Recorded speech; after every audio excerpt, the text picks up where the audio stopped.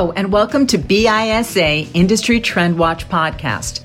Good to have you with us today. Industry Trend Watch is a monthly series with industry leaders discussing trends in the financial institutions channel. Productivity trending is provided by our bankchannelresearch.com portal, an interactive tool that reports on channel performance based on data collected monthly from over 50 financial institutions. In addition to industry trends, you will hear our guests provide their perspectives on the evolving strategic initiatives that are driving success and enabling our channel to better compete in the broader financial services industry. But first, we'd like to thank Ameriprise for making these podcasts possible. And as a show of appreciation, let's please listen to this brief message. We will then turn it over to Janet Capoletti, the creator of bankchannelresearch.com, who will kick us off with a trending overview. This is Chris Melton, National Director of the Ameriprise Financial Institutions Group. Ameriprise Financial Institution Group is a proud sponsor of the BISA monthly industry trending podcast series.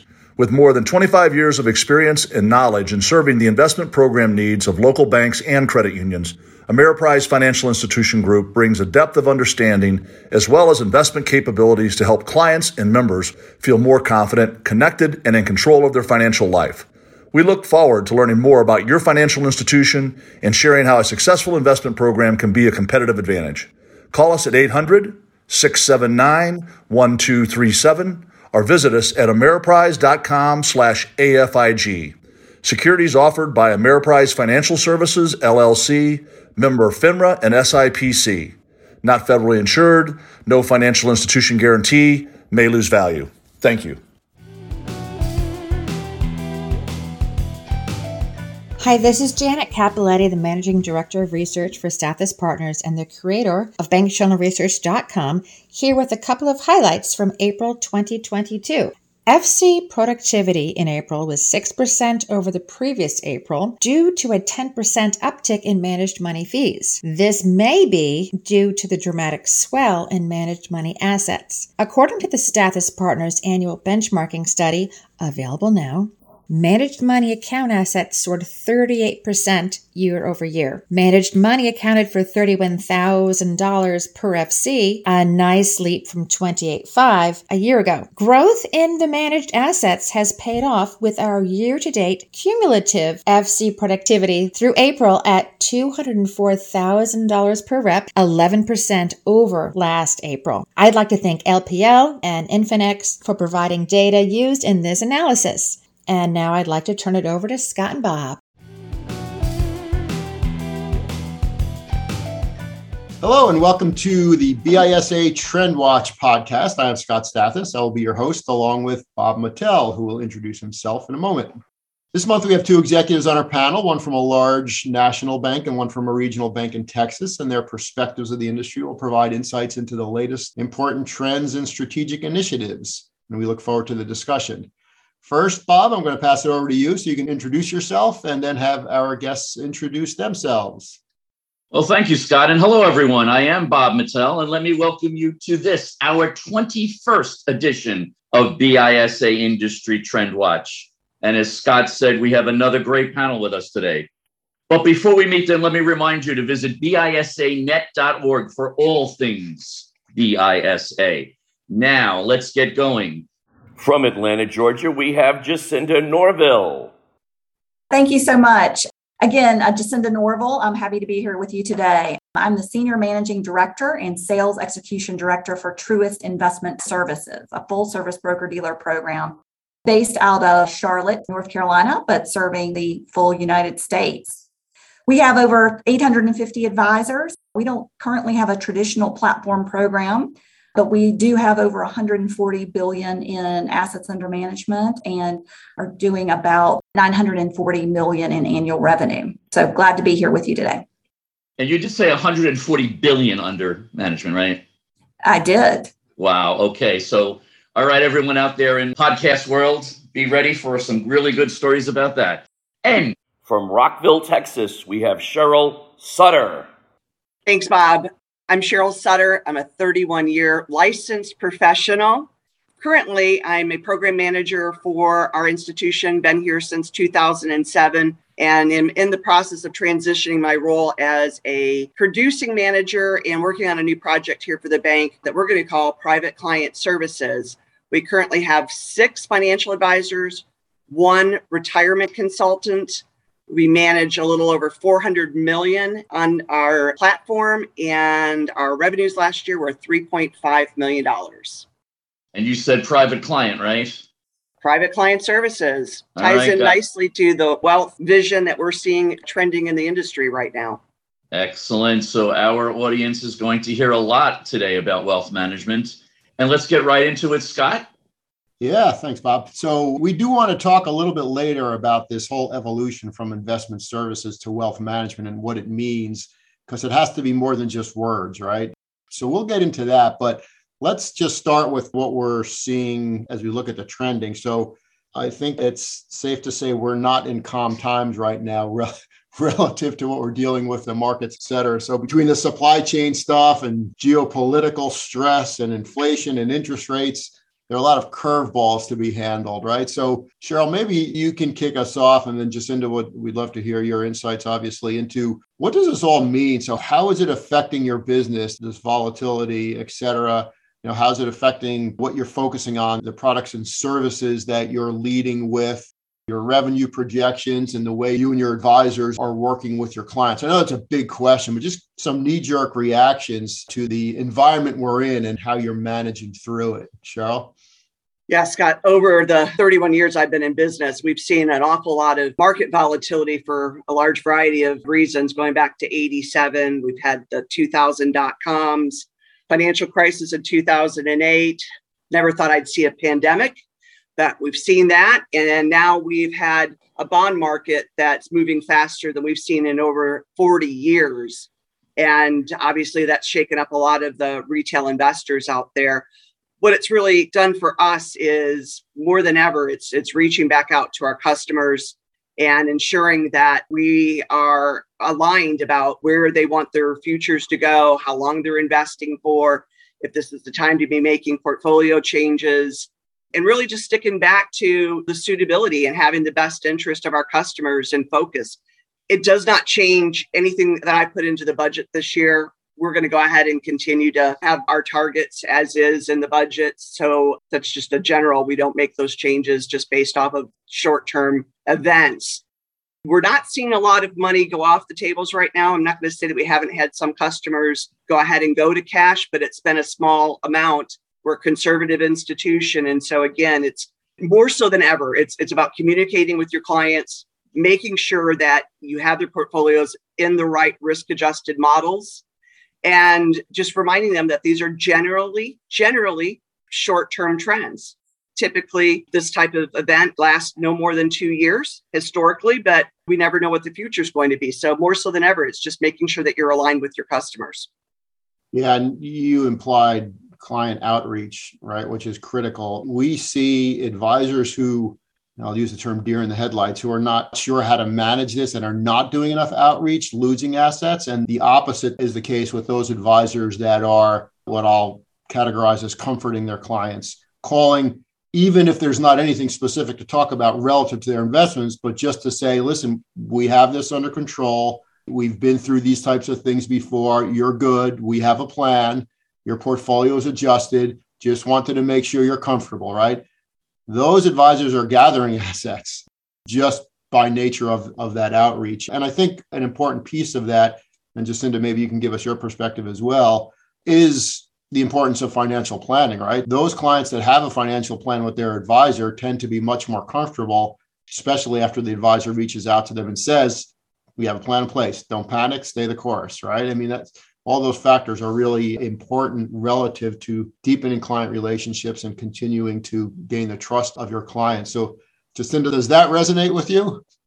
Absolutely, it resonates. So client outreach is a different thing. When the markets are going up day after day, clients don't necessarily need for you to call them to feel good about things, or in some cases need you to call them, although we definitely like the outreach. However, when markets are turbulent, they need those calls. And so our advisors are having to work harder just to calm people. And that's what being an advisor is all about, is advising people and handholding them through these times. and making them feel confident about their investment decisions and, more importantly, their plan. So if you are planning based, yes, it makes it a lot easier as long as they're still on track. And again, feeling comfortable with the risk. It may not be the vision that they had at the time. They may not be happy about it, but if they're on track with their plan, then that definitely helps them navigate these difficult times. But I will say that for our platform, which is a full service range of products and solutions, that we do feel like these turbulent times do put pressure on revenue projections for the rest of the year. So we will have to continue to monitor that asset-based accounts just because of the volatility. But there's definitely an opportunity to focus more on asset protection products and strategies. So I know that there are definitely opportunities for advisors in these types of markets. And as you mentioned, the more they stay in touch with their clients, they will help them weather the storm and retain those clients and then have the opportunity to continue to grow or help other clients during these turbulent times. Yeah, no, agreed. You mentioned asset protection, which I saw Bob's eyes light up as soon as you said that, because that's his passion, right? That one of the things we've said over and over again in these podcasts is if you're helping clients grow their assets, but not helping them protect their assets, you're only doing half of your job. So Bob, with that, I'm going to pass it to you. I know you have a protection question, although that might be a little bit later, but you have a related question, right? Absolutely. But Jacinda, you nailed it. And grow and protect is what we talk about all the time. A financial plan without a protection component is not a financial plan. It's an investment plan. But I digress. We'll get to protection in just a bit. Well, this is Trend Watch, and one of the trends we've been watching is with transactional business. So, Jacinda, what have you seen regarding insurance and annuity companies adjusting to the continuing move to fee-based advisory business models? I mean, everybody's moving to that realm. And how is it being received by your management and advisors? Well, we have definitely seen companies start to create product that can be used within a fee-based account. So absolutely. And that is creating options and flexibility for both the advisors and clients. I will say that we feel like that is a little early in that trend. We have not had everybody just go straight to that solution. But I think times like this will definitely pique more interest for both advisors and clients, knowing that they have that solution available. So we're definitely seeing it. And I think we're at the early stages of seeing that implemented as part of an overall planning or product offering for more clients. Yeah, I would have to agree. I think it's the whole transition from commissions to assets under management to ultimately probably fee for service, which is something I think we'll probably see down the road as well. And I think this all generates some really good opportunities for insurance and annuity companies to really raise the bar and really understand how our business is evolving. Cheryl, do you have any thoughts on that? I would absolutely agree. I mean, we're about 65% of our assets under management are within fee-based. We've seen some of the annuity solutions that have gone to a fee-based, but I agree with Jacinda. It's just a little bit early on. I think, again, it'll present some opportunities down the road within the insurance product areas, but I do agree that it's early. And to all of our listeners out there, especially our insurance company and annuity providers, take note. It is early, but start thinking about how we can really look at this business. And years ago it was investment services. Actually, years ago it was brokerage. It went from brokerage to investment services. And now we're talking about wealth. So we have to really migrate our product structures to meet the changes in the environment and in the business. And with that, back to Scott. Thanks, Bob. So one of the things that we talk about with our clients as they look to differentiate their offerings are different areas of specialization. And one of the areas of specialization that gets a lot of lip service, but I don't think has been perfected yet, is sustainable investing, what's called ESG, right? So there's a lot of what's called greenwashing out there, which is slapping a marketing label on a fund to pretend you're sustainable, but it really isn't when you pull the sheet off the corpse, so to speak, right? How do you really do that? So the question is this. So this whole ESG trend, it's obviously garnered attention.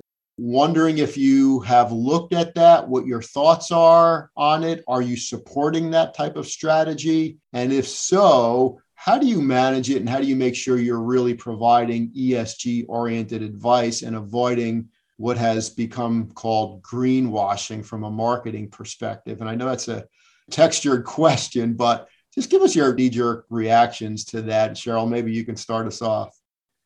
So there obviously is a big interest in ESG. It comes up from clients from time to time. And I think there is a place in portfolios for another alternative category out there. It's like technology, healthcare. Bitcoin, which has been a big trend out there, although we're not offering that to clients, but we get asked about these things. So we have made it a very, very small part for our high net worth clients where it makes sense and as part of their growth component of their portfolios. And how we are making that available is directly through institutional money managers that specialize in ESG. And we've partnered with them. So we're outsourcing it and we're relying on the experience of those money managers to provide that in that particular space. And again, as a very small component of an overall portfolio, it did very, very well last year. It's been underwater this year. Again, it's a pretty volatile space, so it's not something for everyone, but for customers that want that exposure, we certainly are supporting it. But again, we're leveraging the expertise of an institutional money manager to do so. Interesting. Jacinda, your thoughts on that? Well, I can say yes, that we are supporting the strategy, as clients are asking about it. And we are using third-party partners to offer solutions in the space, much like what Cheryl was describing. So we do utilize those and they are available. I will say we are also working on some of our own specific investment portfolio strategies to be able to have some of that, some internal offerings as well, but right now leveraging third parties. I will say back to this is sort of an early trend. I think we may hear more about this on the news than we are hearing from specific requests from our clients. So again, it's available and we do talk to clients about it, but I would say that not every client is asking about this at this point in time.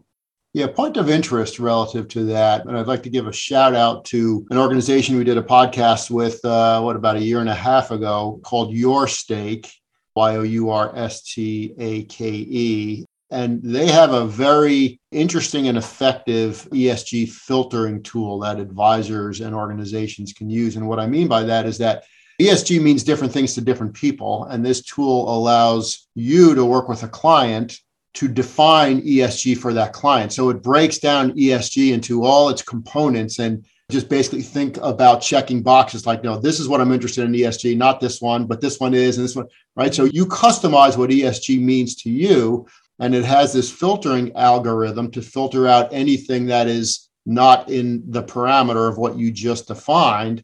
And then you can dig into the reasons why things were rejected or investments are on the list to see specifically, there's a ton of research behind it, specifically why they may not be on the list or may be on the list. And it's a very consultative service that this YourStake software allows you to provide. It's one of the most fascinating things I've seen in a while.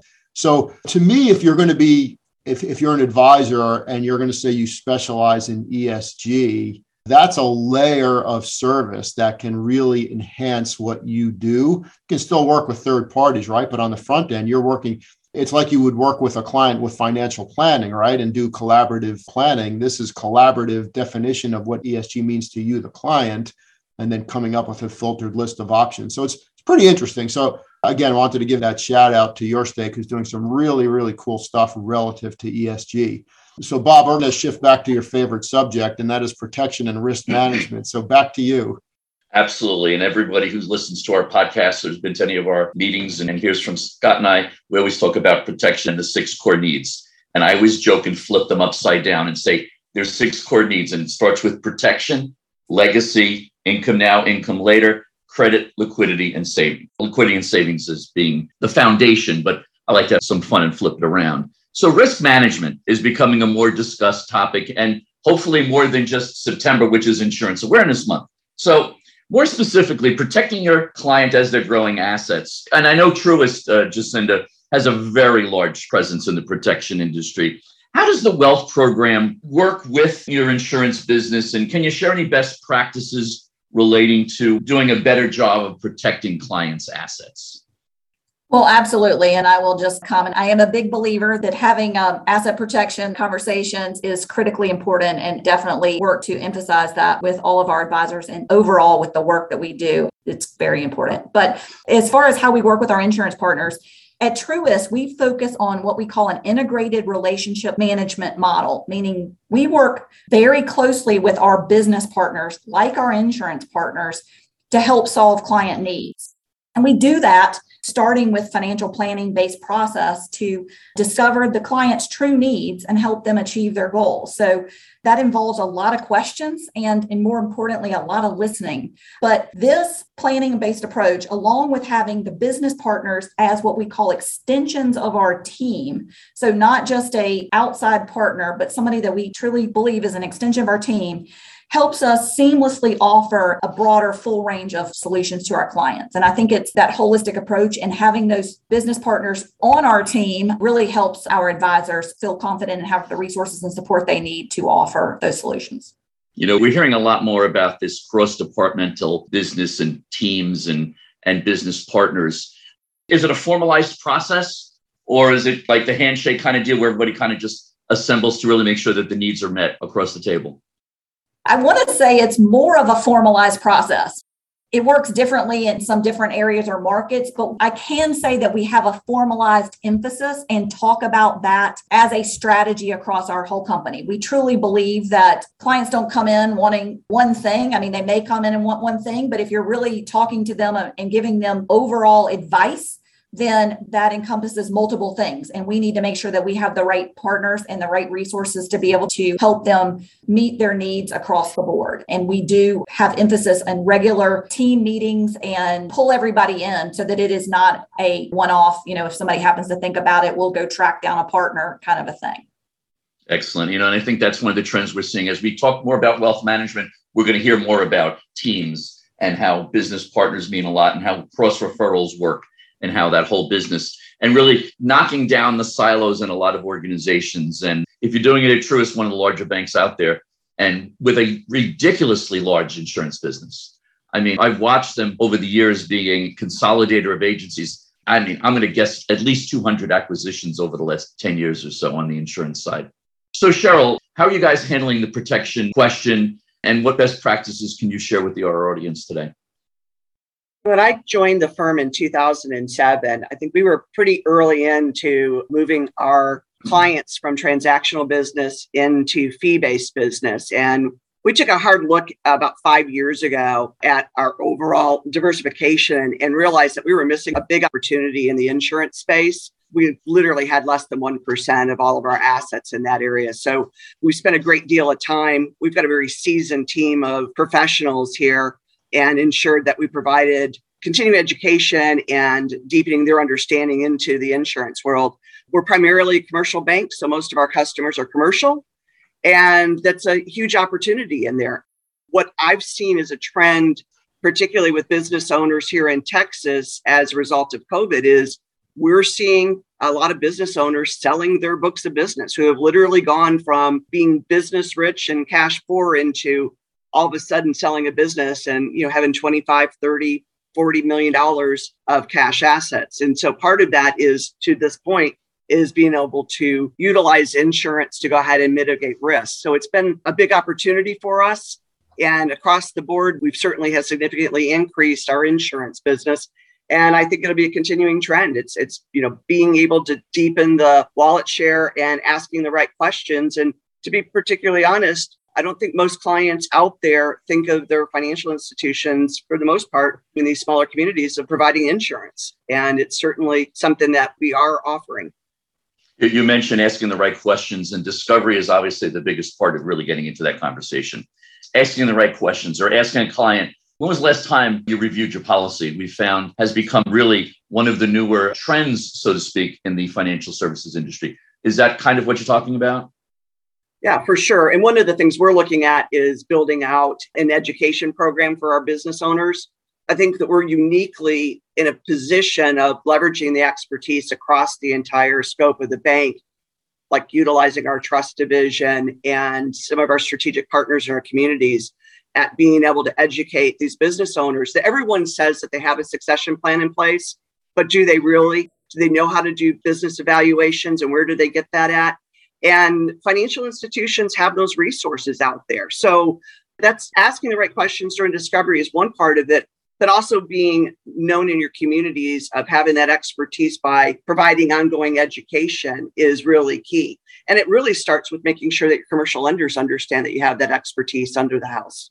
Absolutely. And, it absolutely will deepen the wallet share, and discovery is a big part of that. Jacinda, I saw you nodding before. You have something to add on to the whole discovery and policy review conversation? No, I just think that's spot on. Like I said, I believe that asking a lot of questions and listening is key to that, and that there's a lot of different things out there, insurance needs that can be solved, and people don't always think about that. But even just asking the question with the insurance reviews, I think is critically important, because either people have it and you should be happy about that, or they don't, and you need to make sure that you're fulfilling that need or bringing awareness to it for the clients. Absolutely agree. And before I toss it over to Scott, let me just remind folks out there that one of the biggest pushbacks we hear from clients sometimes is, I'm going to self-insure, especially when like long-term care or something comes up. I think it's up to us to really help them understand, you really want to self-insure long-term care. You can get a policy that would pay pennies on the dollar for what a long-term care experience might cost you. So really think about what self-insuring means. And with that, it's time to pass the baton to Scott Stathis. All right. So I have a question, but before I ask that question, I can't help but comment on a few of the observations I have while listening to you guys talk about the protection needs. So if I'm an advisor, there are two things that I want to be really good at. One is positioning what I do for a client. And then two is the questions I ask once I do the appropriate positioning, especially as it relates to asset protection. So what I mean by that is, I think every advisor, when meeting with a client, should say something like, I have two jobs in my work with you. The first is to help you grow your assets, and the second is to help you protect your assets. I'd like to ask you questions about both sides of the balance sheet so I can make sure I'm doing those two jobs effectively. And then you're off and running. It's a very simple positioning, but a very important positioning. So since you stated in that opening that the second part of your job is helping them protect their assets, then what I would do if I was an advisor is make sure I have a standardized set of protection-oriented questions that I ask that client. Most advisors historically have been afraid to get into that discussion simply because, they make up all kinds of excuses, right? But they just haven't thought enough about it. And if you have the right questions, then you know exactly where you're going and you know how to answer the responses that you get to those questions. So that all said, a quick question before I ask my next question is, the discovery process is critical, especially as it relates to protection. Have either of your organizations standardized elements of the discovery process to make sure the protection questions are asked? Is there any standardization that has gone on so far in either of your organizations? It's sort of yes and no. We have checklists and things that are available. So those are the best practices and things that we coach and talk to our advisors about. I don't know that we have a systematic way to confirm that that is part of the process each and every time. But we also have, utilize MoneyGuide Pro and other financial planning tools that have those as part of the planning process. So between that and then supporting that as part of our model is how we're approaching it today. But I think it's great it needs to be asked every time, but I don't know that we've been able to monitor that that's being asked every time, but we do provide tools, both from a checklist and a sales process support standpoint, as well as, like I said, planning tools or systems that definitely help tee that up. Yeah. Well, and so you're laying down the stepping stones to get to a standardized process, which is what you have to do, right? So, in my opinion, it should be the way we do business, period, right? But what does that mean? It means you're changing the culture of the organization because it hasn't been done that way. And that's a fairly heavy lift, but you have to start working in that direction. I would love to see us in our channel get to a point where we're standardized on having that discussion of both sides of the balance sheet, right? Because that's what we should be doing. And I think we would be ahead of other competitors in other channels if we could do that on a regular basis. So I hope we can migrate to that. So that's pie in the sky thinking. Cheryl, any knee-jerk reactions to that? Yeah, I would agree with Jacinda. I'd love to say that we have a standardized process.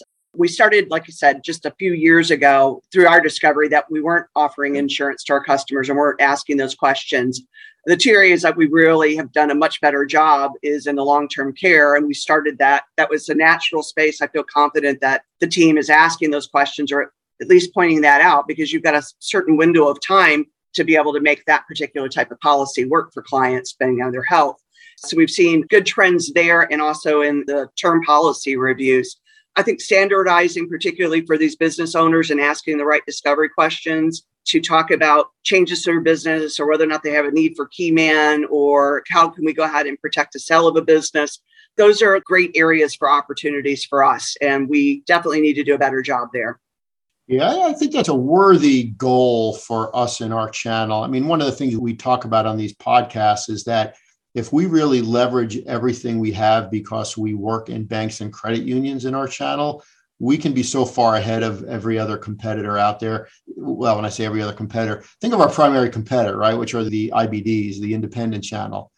We have so much more to offer if we can fire on all cylinders. And what I mean by that is that, what Bob referred to as the cross-departmental cooperation, right? Working effectively cross-departmentally. So we're providing a seamless array of services to clients because there are no walls between departments. There are no silos. There are no trust issues. And you're working as a team, not only internally, but Jacinda, to what you referred to with your extended partners. And that, you think about the appropriate segments of your client base, that makes the people in those segments, the client in those segments, feel really important if they're being served by a team of subject matter experts. You don't get much better than that, right? And if you're an advisor, if you're a wealth advisor, and you can leverage those internal resources for not only referrals, but provide a two-way street of opportunity flow, you're going to beat every advisor in the independent channel because they just don't have that. I mean, think of the resources we have in our industry, right? So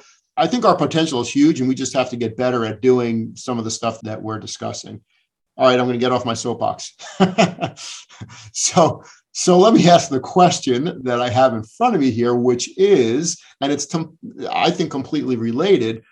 We are, as we implied at the beginning of the discussion, we're seeing a migration, at least from the standpoint of language in our channel, from what we used to call investment services to what we're now more often calling wealth management. In my mind, there's a big difference between the two, but I happen to know for certain that for a lot of organizations out there, they're just changing the words and not changing the business. So that's just not working for me. But fortunately, there are organizations that are actually changing the business model to be true wealth managers. So the question is, what does that mean to you? That being wealth management versus investment services. What has to happen for a firm to truly make that migration? What does wealth management look like when compared to investment services? And is that something that you're seeing in your organization? So Cheryl, let me keep you on point for that question. Then Jacinda will pass it to you after we hear Cheryl's thoughts. Cheryl? I believe that financial institutions are in a unique opportunity to expand all of the services that they're providing to customers. Investment services to me means you're just managing the assets. You're not looking at the holistic picture of your client and providing all of the underlying services and expertise that financial institutions have to offer. That means trust services, estate and financial planning. I believe it brings all divisions of a financial institution to the table. And that's really, our bank has got a commitment to that. And it really starts with leadership. And our organization has spent an enormous amount of money in recent years at providing true leadership training across the senior management team and executive team of this organization. So for the first time since I joined in 2007, we're aligned, not just top to bottom, but side to side as the organization. And we're having conversations. And I've got greater access to all of the senior management team as a result to say, how can we be doing a better job at providing our trust services, the investment services, estate and financial planning, succession planning, giving our higher valued customer greater access to better rates, whether it be mortgages, et cetera. I mean, we have the opportunity to really give our clients what I would consider, when you say wealth management, to me, that's the entire picture. It's all of it combined. And I think that we're in a very unique opportunity here in financial institutions to provide that. And we've made a large commitment, and the bank is working on a program to bring all of that together and package it. I think it's going to be a long project. It's not going to happen overnight, but I think in 18 to 24 months, we're going to go ahead and have all of that aligned. There's already commitments at doing seminars. It used to be our division was only doing seminars, and now I've got the commercial lending team that's going in and bringing in everybody across the business to go ahead and do an event in the banking centers. So that's a big change for us. That's impressive. I love that concept of joint seminars too. So you have a team cross-departmentally doing seminars and being out in the space as subject matter experts together. I think that's really good for image and awareness, et cetera. So good for you. That's very cool. Jacinda, your thoughts? Well, I have a different thought on this. So, at Truist, we have both. We have an investment services program and a wealth management program. So we're a full service broker dealer, so we can offer the full gamut of products and solutions in both programs. So I see an investment services program as more of a retail bank mass affluent program. That's kind of how we have that set up. And the wealth management program is more aligned with our private banking wealth advisor segment.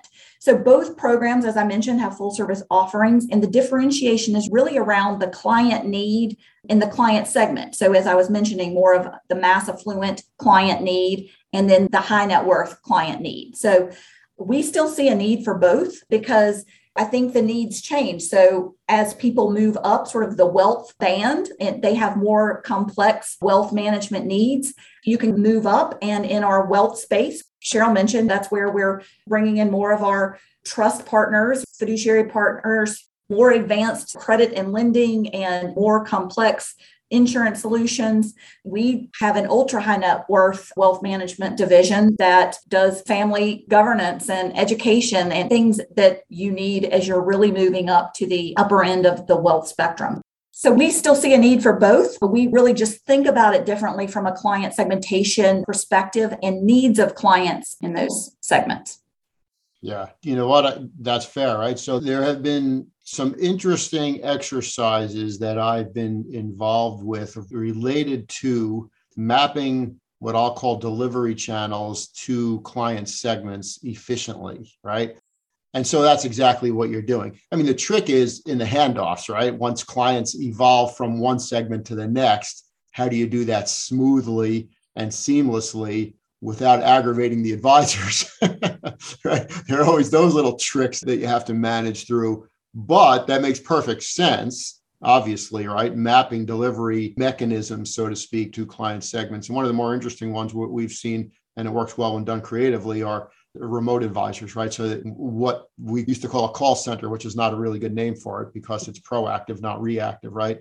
So some of these remote advisor strategies are working really, really well too as a delivery channel. So I get that. And Jacinda, obviously you're with a very large organization and you have the benefit of scale to be able to do that and have those different delivery tiers. So that is cool. All right, Bob, I think we're at the lightning round question. Is that correct? It is time for our lightning round question. Vacation season is coming up. Those of you that don't know, you're probably going to be listening to this after we recorded it, which will be after Memorial Day, but Memorial Day is only a few days away. What is your ideal vacation? Is it the busy agenda with lots to do and all these tours? Is it a vacation where you're kind of doing a self-guided tour? Is it no agenda at all and just chill at a resort? Or could it be a staycation? Jacinda, we go to you first. There's no wrong answer here. All right. Well, that's great. There's no wrong answer, but I was looking forward to this one. So I am definitely one that likes to do tours with lots to do. I cannot sit idly, nor can my husband. So we have to be kept busy, but we also have to leave the country to take a vacation because otherwise I am too tied to my, phone. And so I literally have to leave the country to do that. So we are big fans of Viking cruises. And so we have started planning one of those. And so I've got one coming up in August and looking forward to leaving the country and enjoying some time overseas. Well, that's great. And I hope your call out to Viking gets you a free cruise now, too. Oh, yes. That'd be great, wouldn't it? Because we have hundreds of thousands of listeners that we influence. In the travel business, absolutely. Cheryl, where are we going? Well, I'm hitting Vegas this coming weekend over Memorial Day. So wish me luck. And I prefer right now, as crazy as things have been in this industry, is not to have an agenda. If I'm going abroad, which I haven't done a number of years, I'd like to, when I go overseas, I'd like to have a full agenda. But right now, it's all about doing short little trips. So this weekend, it's Vegas. And next month, over Father's Day, I'm going to the first time going to Bristol to the NHRA drag racing. Awesome. Wow. That's cool. Very cool. And this is the one time I also get to ask Scott a question. Well, I'm definitely guilty of kind of similar to Jacinda. I cannot sit. So I can't remember doing a chill vacation, which is probably bad. I just cannot remember ever doing one. And it's usually not guided tours. It's kind of self-created tours, but it's always the adventure, going from one place to another and exploring stuff. So actually, in about a week and a half, I'll be leaving for Ireland to visit my daughter who did a semester abroad out there. And we're not in one place for more than 2 days at a clip. So we're going all over Ireland and just doing the adventure. That's a fairly typical thing for me. Bob, how about you? Well, having done the busy agenda with lots of tours and having done the self-guided tours, I'm at the chill at a resort. Just a week under an umbrella with a drink in my hand, my little white AirPods in my ears, and I'm good. Wake me up. So I have to ask just a follow-on quick question before we end this. So we've all talked about types of vacations. How about your favorite vacation ever? Does one jump to mind for you, Jacinda, and then Cheryl? That's a tough one. Spending a weekend in Tuscany probably would be at the top of the list. I'm a bit of a foodie, so that was a pretty unique adventure. I could go for that right now. That sounds good to me. How about you, Cheryl? Yeah, a couple of years ago, I did Queenstown, New Zealand, and Queensland in Australia. And being in the Great Barrier Reef was snorkeling out there was one of the most amazing experiences of my life. Wow, that's cool. It's funny because mine is the South Island of New Zealand. 3 weeks touring the South Island of New Zealand. The most amazing place I've ever been. Yeah, just incredible. Beautiful there. That was my favorite. Okay, Bob, your favorite. Mine's going to be Hawaii because we visited several of other islands and did all three components. We did some guided tours, some exploring our own, and I absolutely enjoyed some of the beach opportunities, just chilling out and doing nothing. So it combined all three into one. Sounds good. Well, I have a suggestion. Since this is Memorial Day weekend coming up, start getting all the ingredients for margaritas and have a good summer Memorial Day weekend, you guys. Well, thank both of you for all of your contributions and your thoughts. This has been a great discussion. And one thing I'd like to point out, and this is, Bob, something that I think you'll probably notice as well, that it's pretty cool that more and more of our podcasts have been, and this is not by design, it's just happening naturally, have been with women leaders in our channel, more and more so, which is really cool to see. So congrats to both of you for being two of the women leaders in our channel. And it's been a pleasure having you on the podcast. So Bob, let me pass it to you for wrap-up thoughts. Absolutely. Well, before I do, let me echo those comments as well. Thank you both for being on the panel. And as women leaders in the industry, we really look forward to more and more opportunities for women in the industry. I have 3 takeaways from this podcast. Number 1, financial planning means don't panic. We're in a very volatile market right now. So really, if you continue with a financial planning attitude toward the business, your clients will never have to panic. Number 2, asset protection is key. Grow and protect. And then the third takeaway I have is that whole cross-departmental team building within your organization that can help you better serve your clients' overall needs. And really, that's what wealth management is all about. Again, thanks to our panel. Thanks to Janet Capoletti from Bank Channel Research for her help in coordinating all the data and research for this and all BISA Industry Trend Watch podcasts. Thanks to Jeff Hartney and Irene from BISA. Thanks to Ameriprise for their continuing sponsorship of this podcast series. And don't forget, we have 2 other podcast series focused on our industry, Untangling FinTech and Industry Leadership Success. These can be found wherever you get your other podcasts. So I think it's time to say goodbye. We hope you enjoyed the show. Say goodbye, Scott. Goodbye, Scott. Well done in your awesome radio voice, Bob. And the last takeaway is go take a vacation. It's time, yes. Right, we'll bye, see y'all. Everybody. Bye. Thanks again.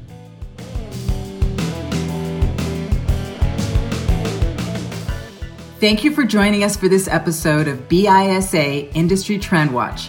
And thanks to Ameriprise for their much appreciated support.